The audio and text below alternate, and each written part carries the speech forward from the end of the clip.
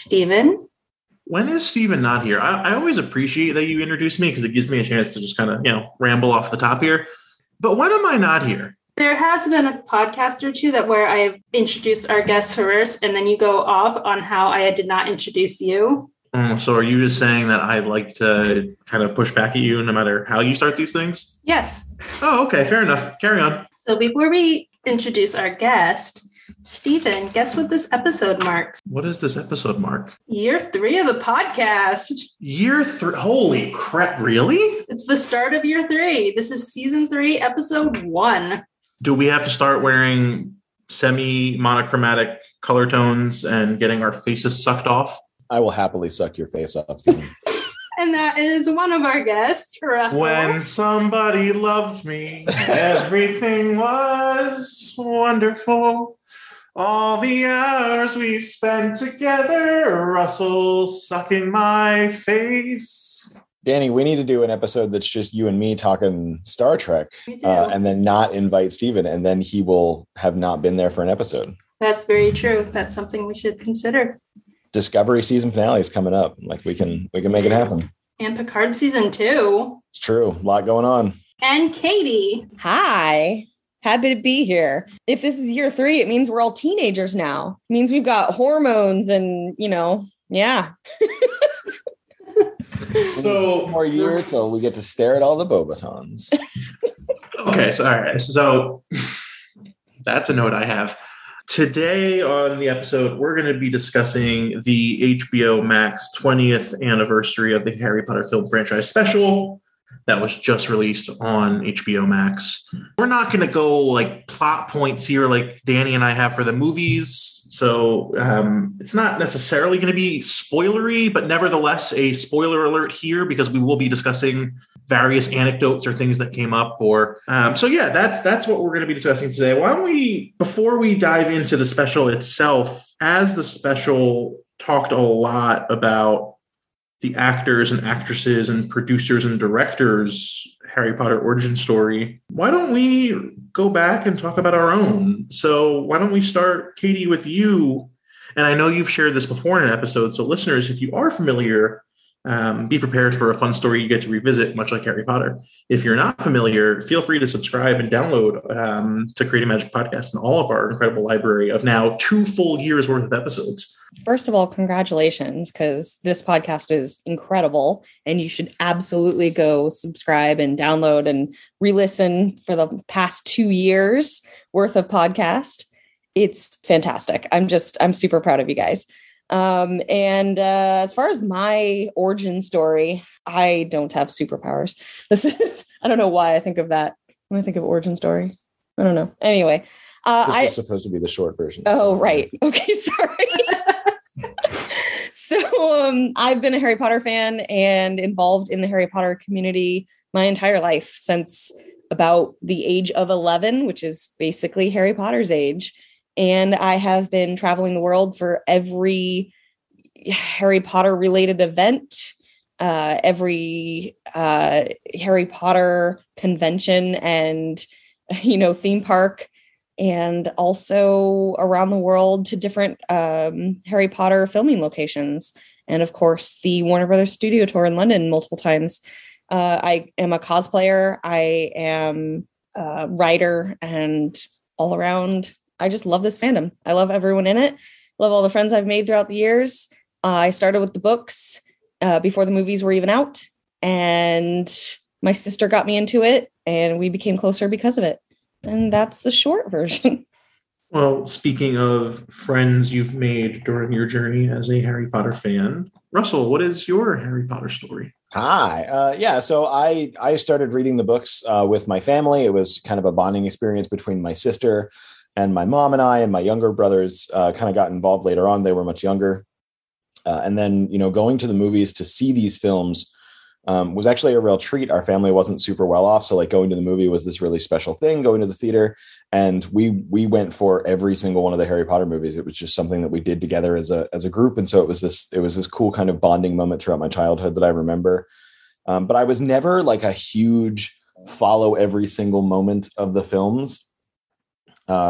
for this. Like I enjoyed the films when they came out. I talked about them with friends. I really enjoyed, but I was never really a part of the community until much later in life. Well, I'll cheat here, and much like the Supreme Court counts an entity as a sole person, in addition to your own respective Harry Potter stories, you, of course, have one as a couple as well. Would you guys care to share that? Sure. I mean, I can say it. It's just how we met was a Harry Potter story.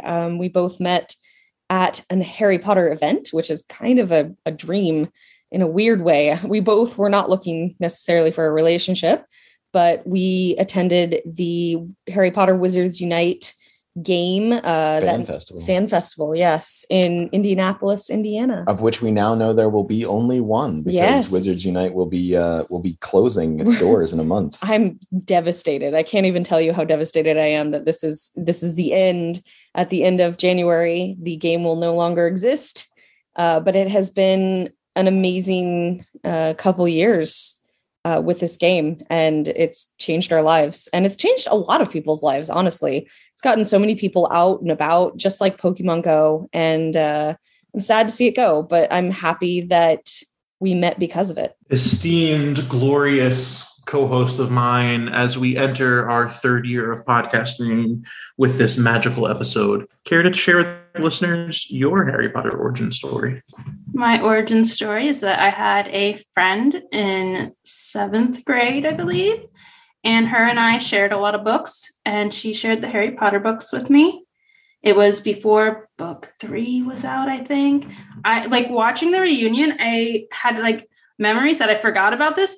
I remember them announcing the movie and the casting for it.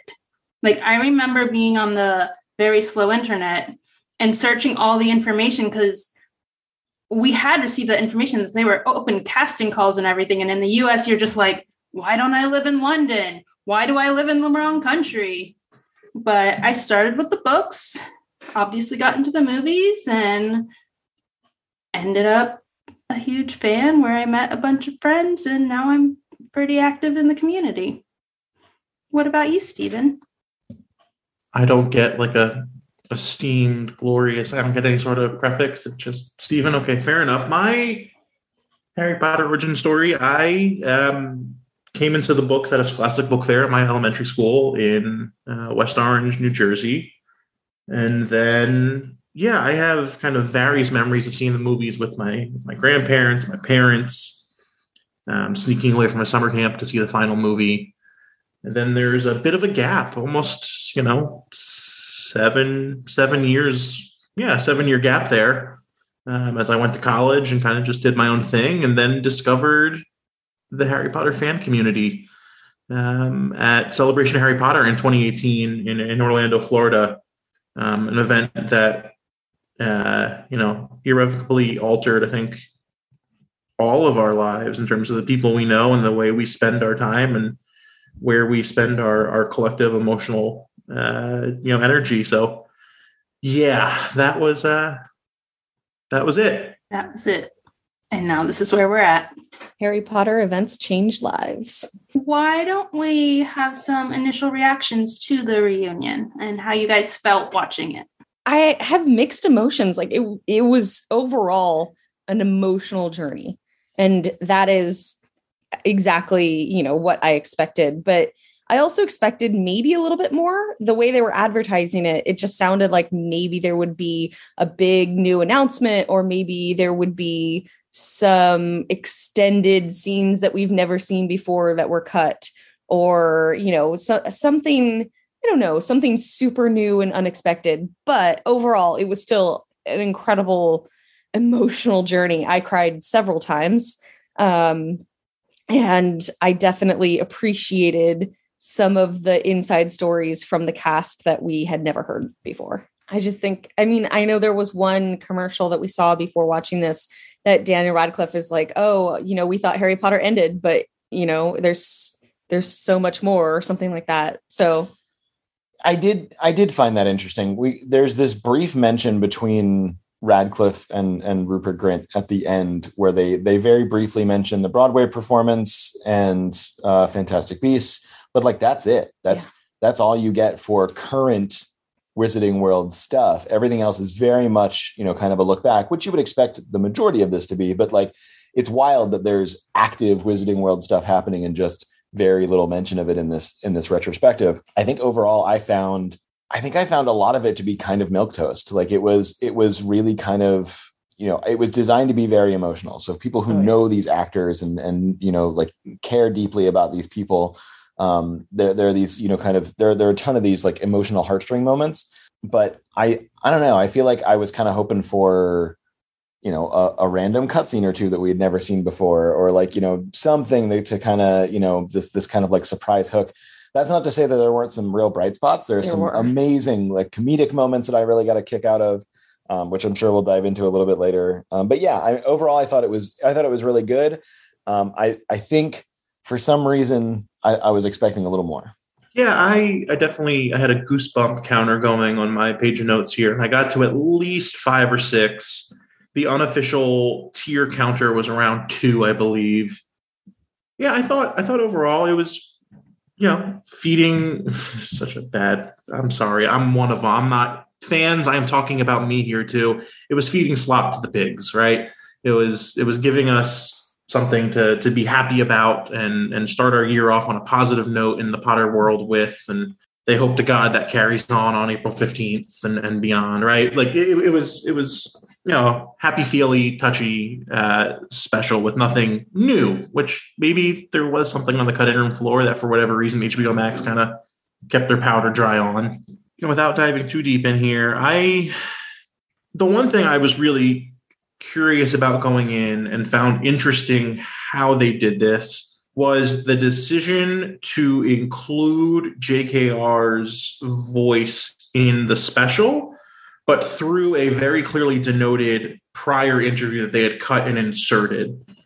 And I don't know, we don't gotta, harp on this for too long, but I thought it was interesting to make the decision. Someone made the decision, whether it was she or HBO Max or who, to not include her present day voice. We got, there's actually a quote from her publicist, her PR rep just before it came out 2 days ago, I think, that the determination was made that the previous recordings were enough. And she did not feel, the PR team as a whole did not feel as though she needed to participate in this. It was like more or less the official quote associated with, questions asked from the press about why she wasn't more involved. Yeah, which is then bizarre because I feel like not including her would have made it less noticeable to me than putting past interviews where it very clearly said in the corner of the screen, this is taken from an old, like, I don't know. I thought that was interesting, but clearly especially because all of the cast and everything who had something to say about her, overwhelmingly positive. Right. Like there's no mention at all of current events or anything like that. There, it's all, these warm memories of interacting with her 20 years ago. Right. But that was kind of the point of this. It was a 20-year celebration. So I don't see that they would have dove into that just because the point of this special was to celebrate 20 years and look back on the positivity it has brought forth. Yeah, I suppose there's probably, just to put a button on this, because Lord knows we don't need to continue on this topic for the rest of the conversation, but I suppose Warner Brothers, HBO Max could have said to the cast, hey guys, like you could mention her in passing, but let's not make her like kind of but clearly that didn't seem to be the case. It was to Russell's point, everyone who talked about her talked glowingly.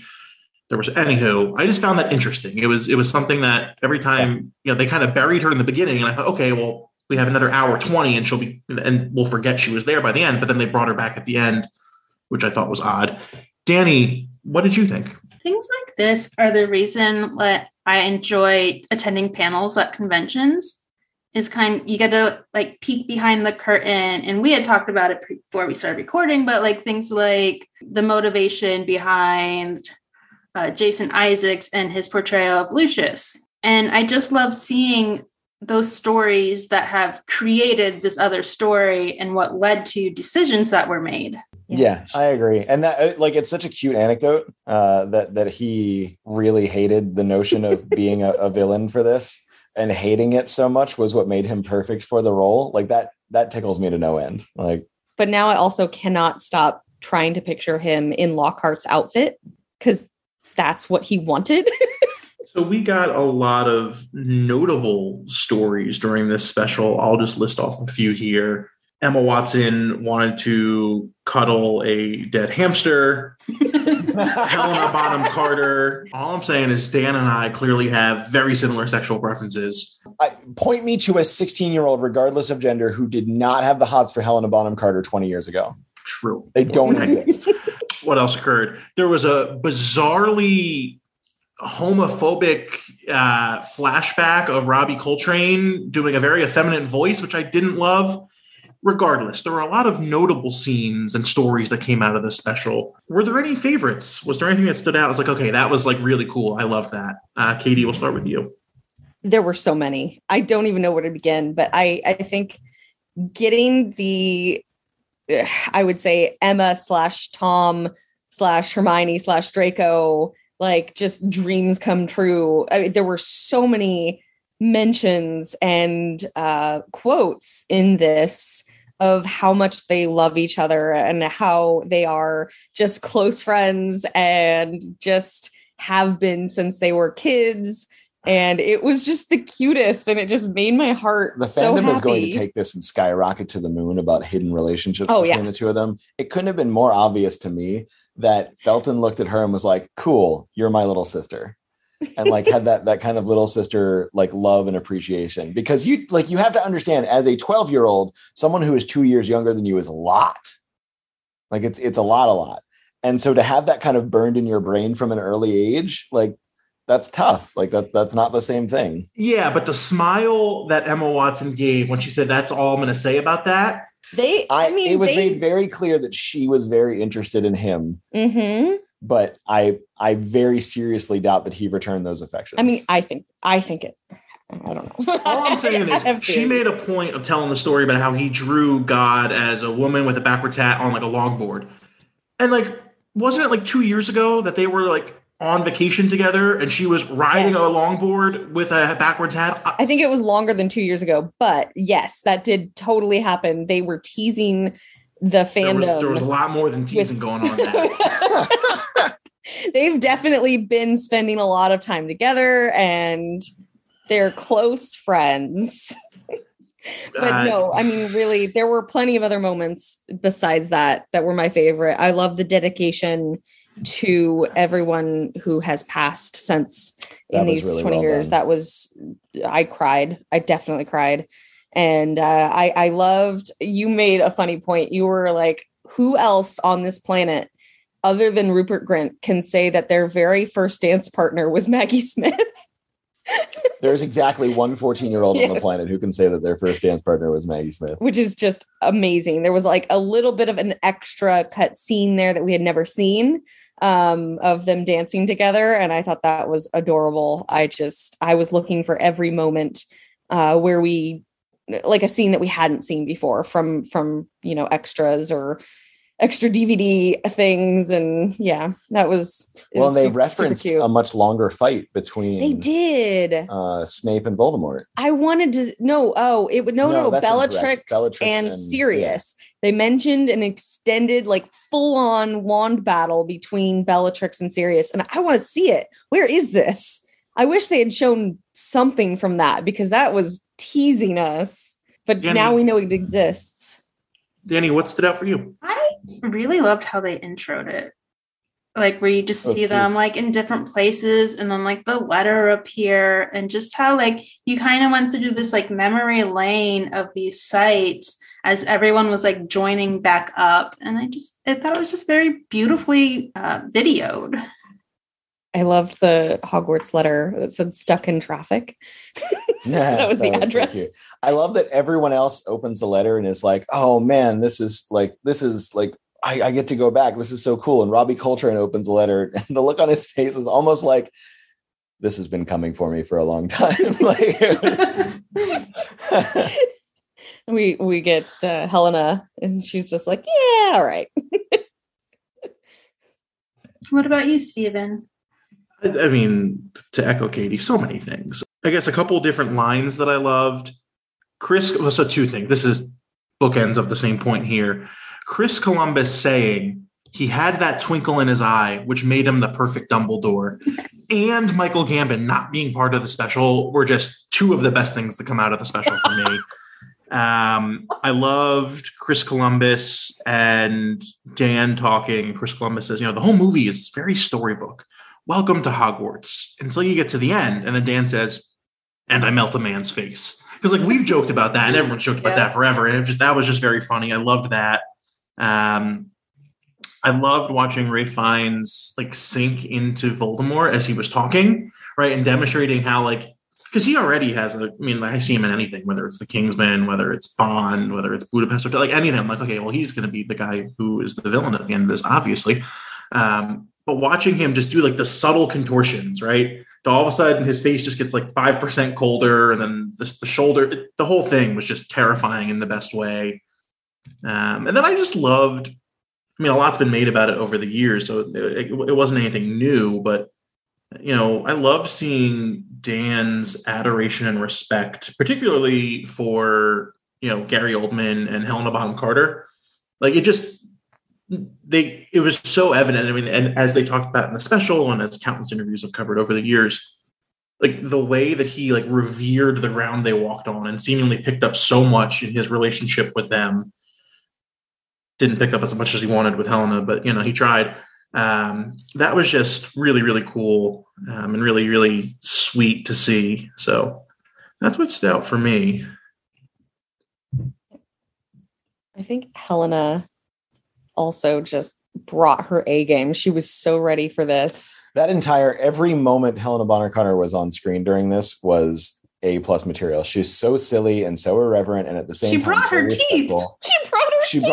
She starts wandering around places that I don't think the cast, whoever recorded this, expected her to go. When she's wandering around Gringotts and went, "Oh no, they're back here!"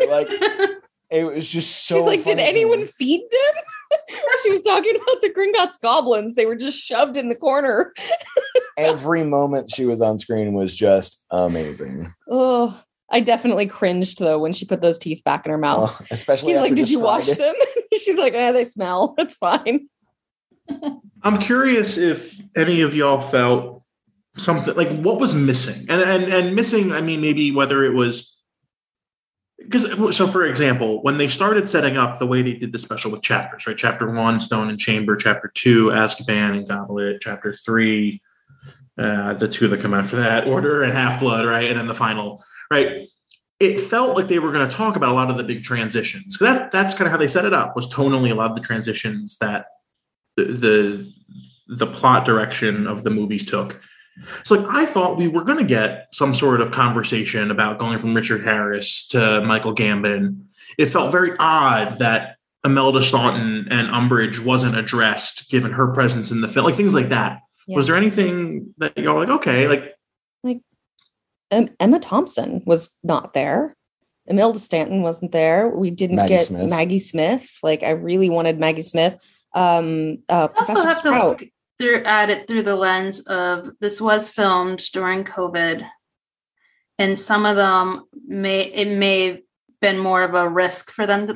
Maggie Smith, for one, with her age, a little more riskier. Well, and I think she also probably had, if my timeline is correct, kind of mentally on this, she probably would have just finished doing all of the shoots for the upcoming movie for Downton.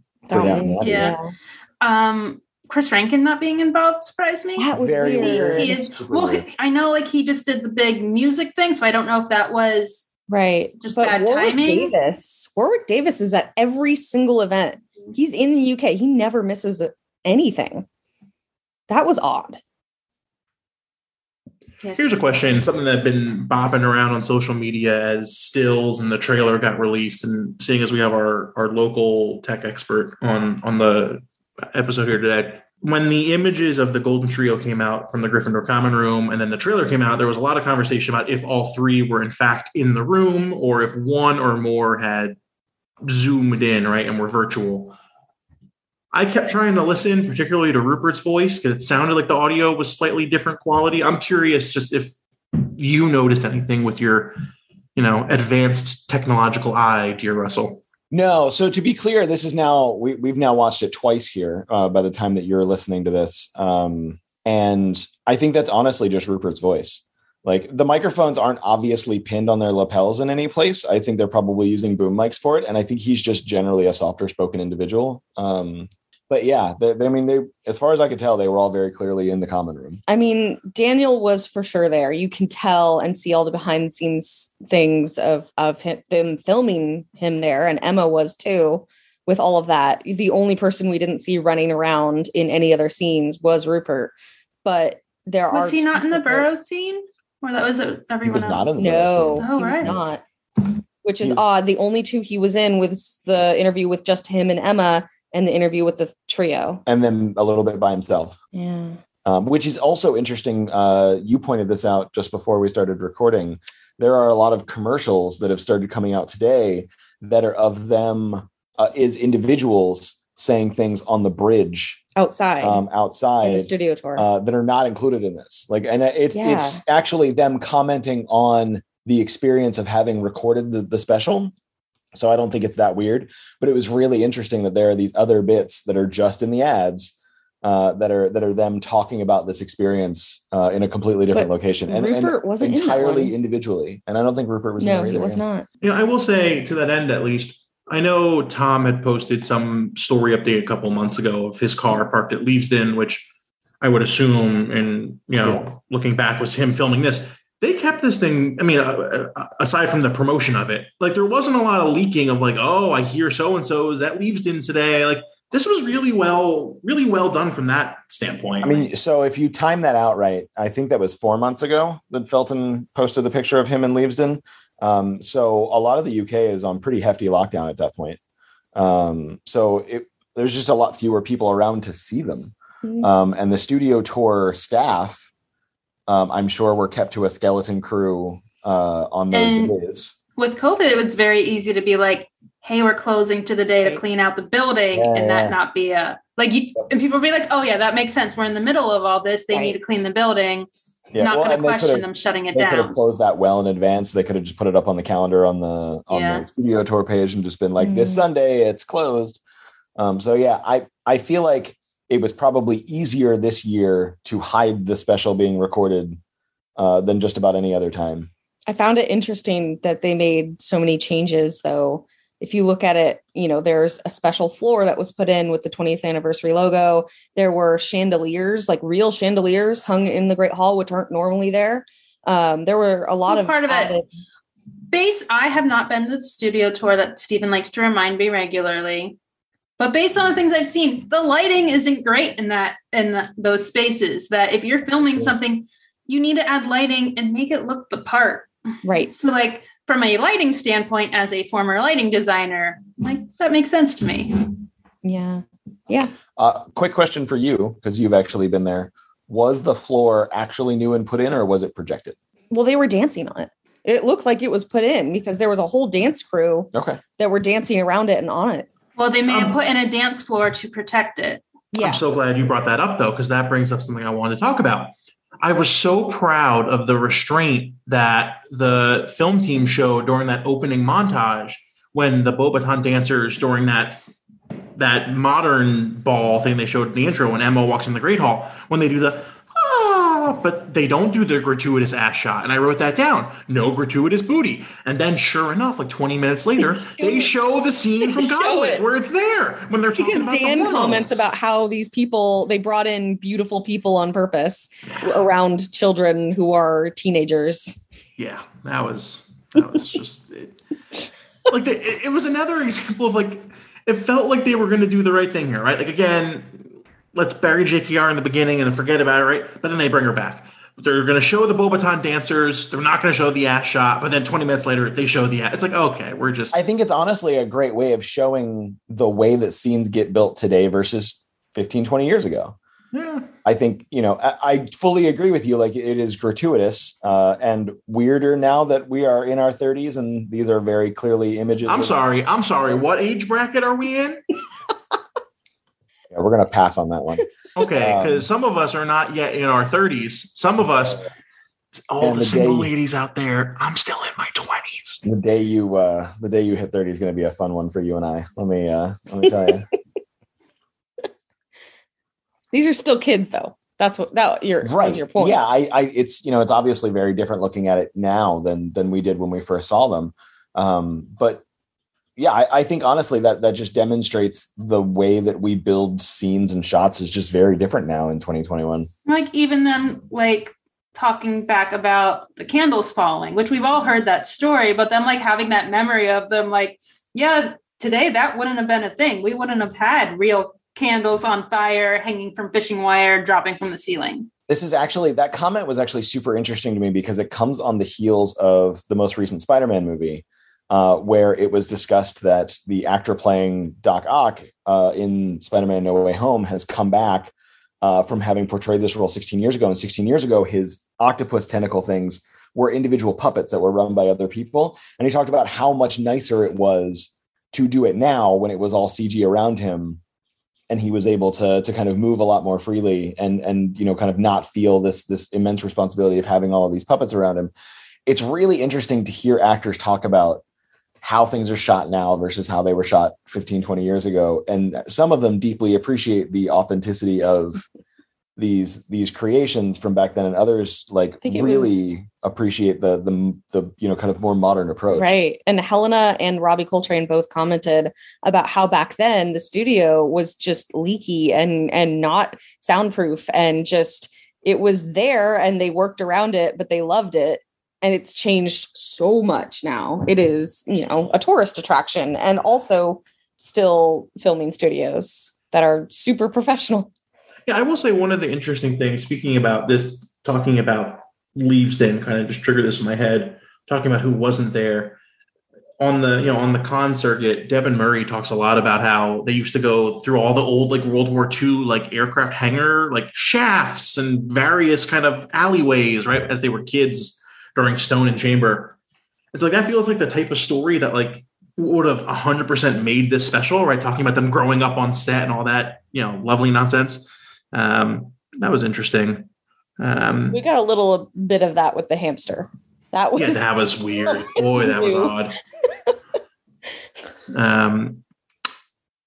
So I'm curious, maybe as we begin to wrap up this conversation here, we sit at the beginning of 2022 with the continuation of Fantastic Beasts on our horizon in the next 4 or 5 months.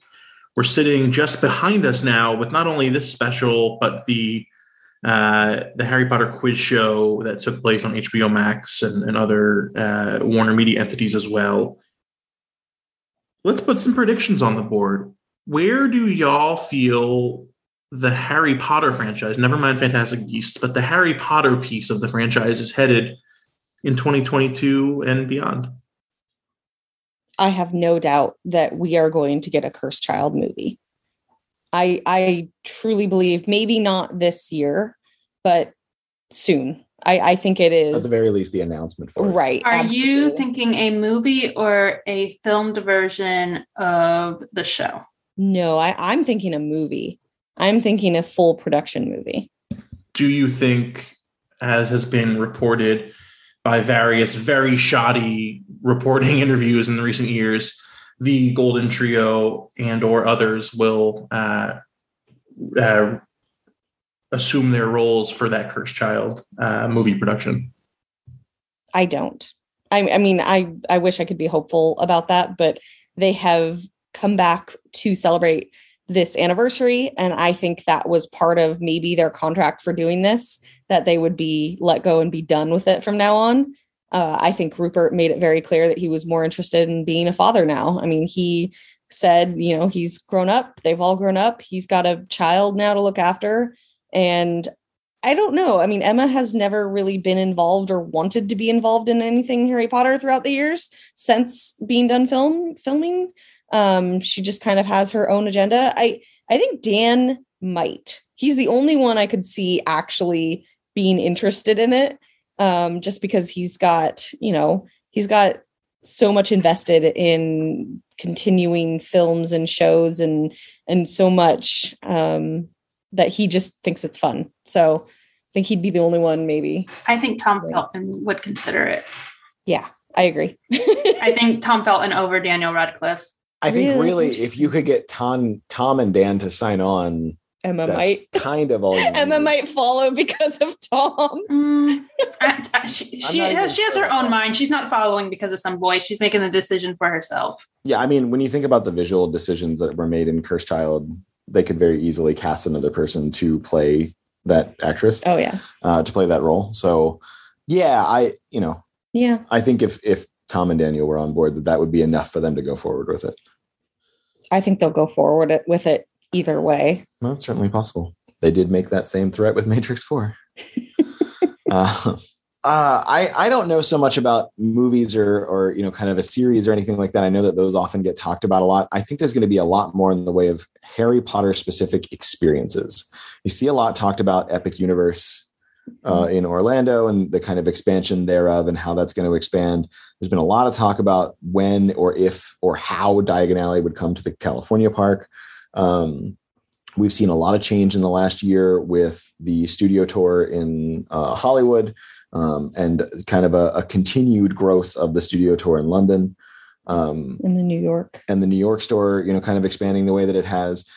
What we've seen this year in particular in 2021 has been this kind of growth of experiences, Harry Potter, where fans can go and do a thing. And I think that we're going to see a lot more of that, especially with Fantastic Beasts, the big museum exhibit coming to Philadelphia, And that will be a traveling exhibit. It just started. Exactly. Yeah. It's starting in Philadelphia. I feel like we're going to see a lot more stuff for Potter fans to travel and do in 2022. But not like something on TV. And less about kind of new things for them to watch outside of Fantastic Beasts. You don't think there will be any more quiz shows? Or for heaven's sake, I hope not. What about you? I think eventually, like Lord of the Rings also hit their 20th movie year this year. And we have the long form show coming out on Amazon Prime. I don't see that happening this year. I still think it's quite a few years down the line, but I do think that's going to start looking to become a thing, is to make the long form television show of the books.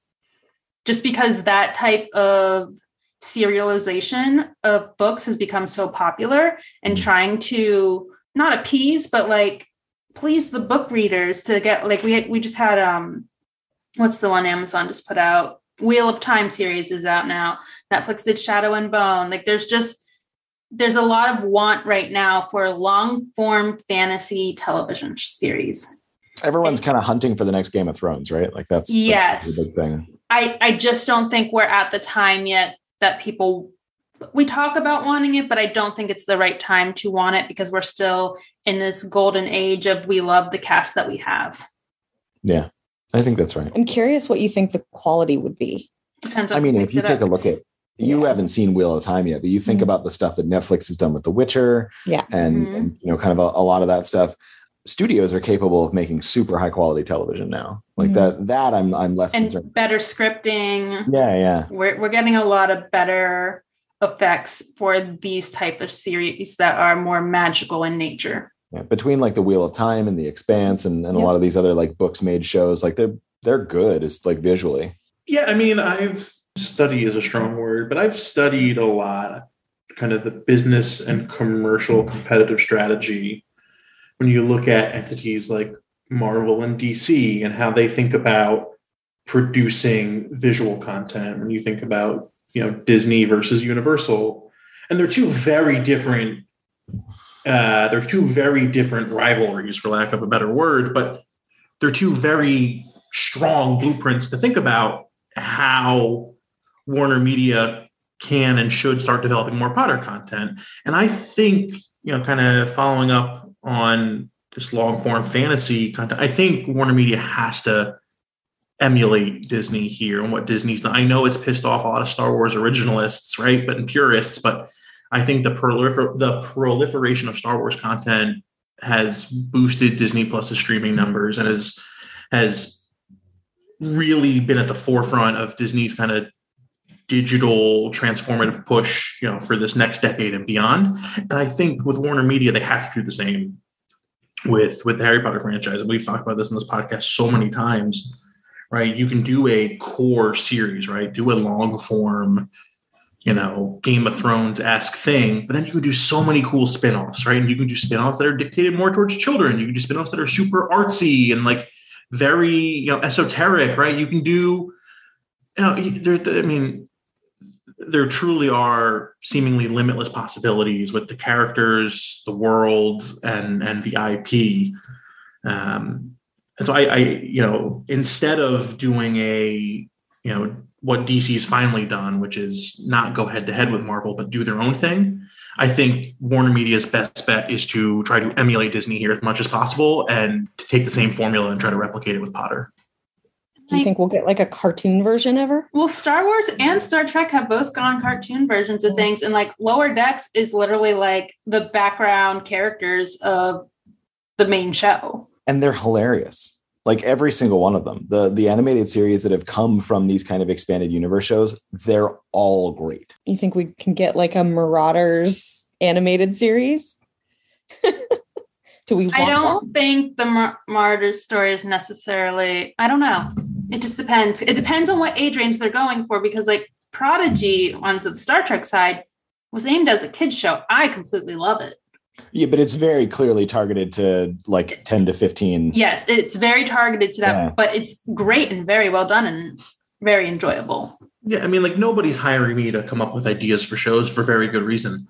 But like, create a creature-centric preschool where kids get to interact every day with Fantastic Beasts, right? And then you've got your animated kids show, right? Everyone and their mothers talk about this. Create a horror procedural, right? Where it's like a gritty horrors fighting. Like, exactly. You could do so many different things that I think could create a whole universe of different types of content for different audiences, all within the Potter realm. I love that idea so much better than what just popped in my head, because if they are following the Disney thing right now, Disney is doing backstories of all the villains.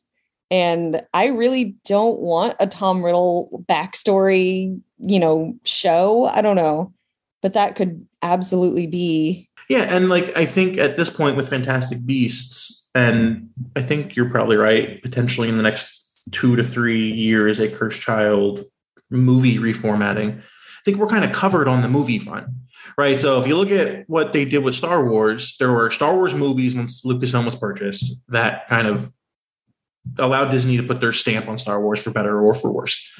Then movies stopped, movies paused, and TV shows galore, right? Warner could do this in reverse, right? We're all kind of good with the movies right now, mainly because the cast is still young enough and still so present in our minds and in our hearts that maybe we're not dying for more movies. And Fantastic Beasts is unfortunately kind of covering that space.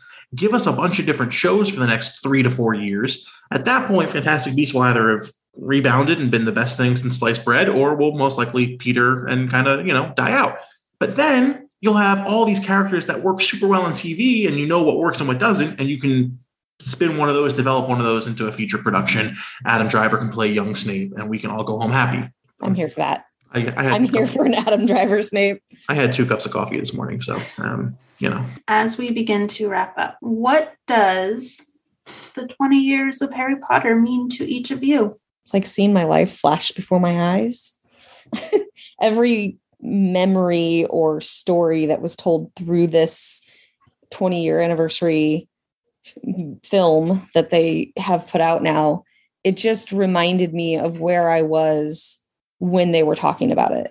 So they would show, images of the fans all lined up at the Deathly Hallows Part 2 London premiere. I was there. And I had all of these memories flood back in, or of the various stories that they tell for each movie. And I'm just like, oh, wow, I went to the midnight showing in this location, and I met this friend here, and I met these friends here. And I was traveling to London at that moment, or, and showing the book releases, showing, just all of these like behind the scenes stories that I remember watching from like different moments of my life. And obviously the films coming out in different moments of my life. And it really was. It was like rewatching my life story and my connection with Harry Potter. I think most of the cultural bright spots, like pop culture bright spots in 2021 are these like crazy nostalgia infused thrill rides. And this is kind of the perfect cap to that.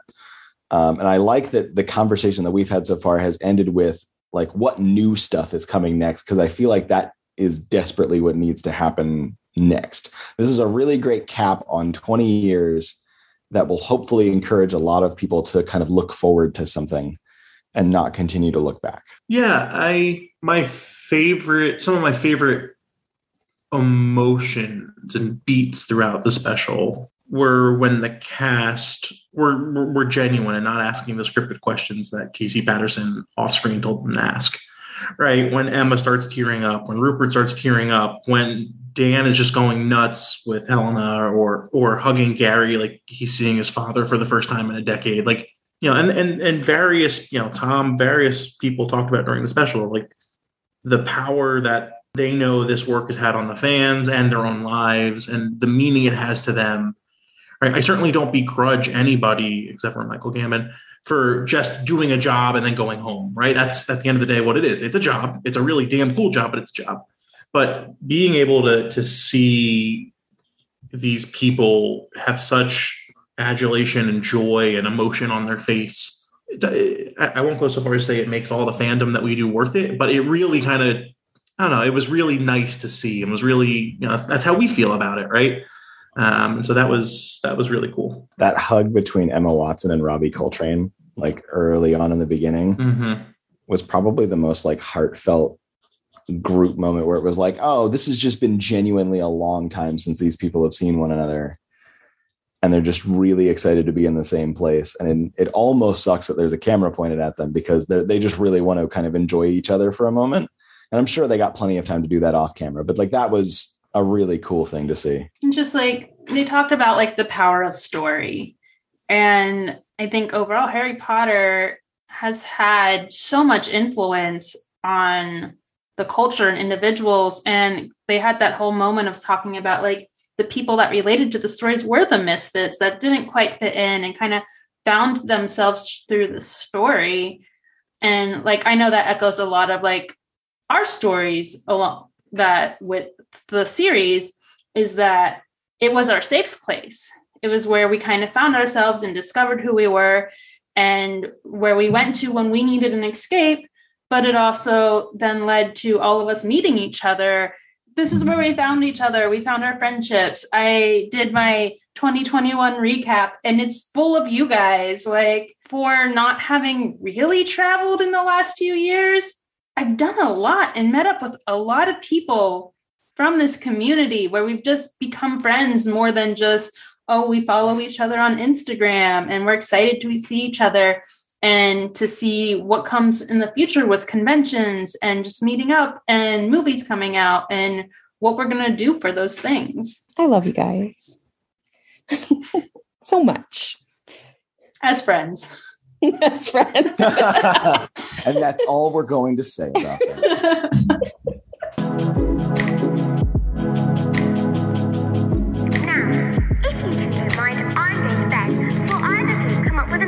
Idea to get us killed, or worse, expelled.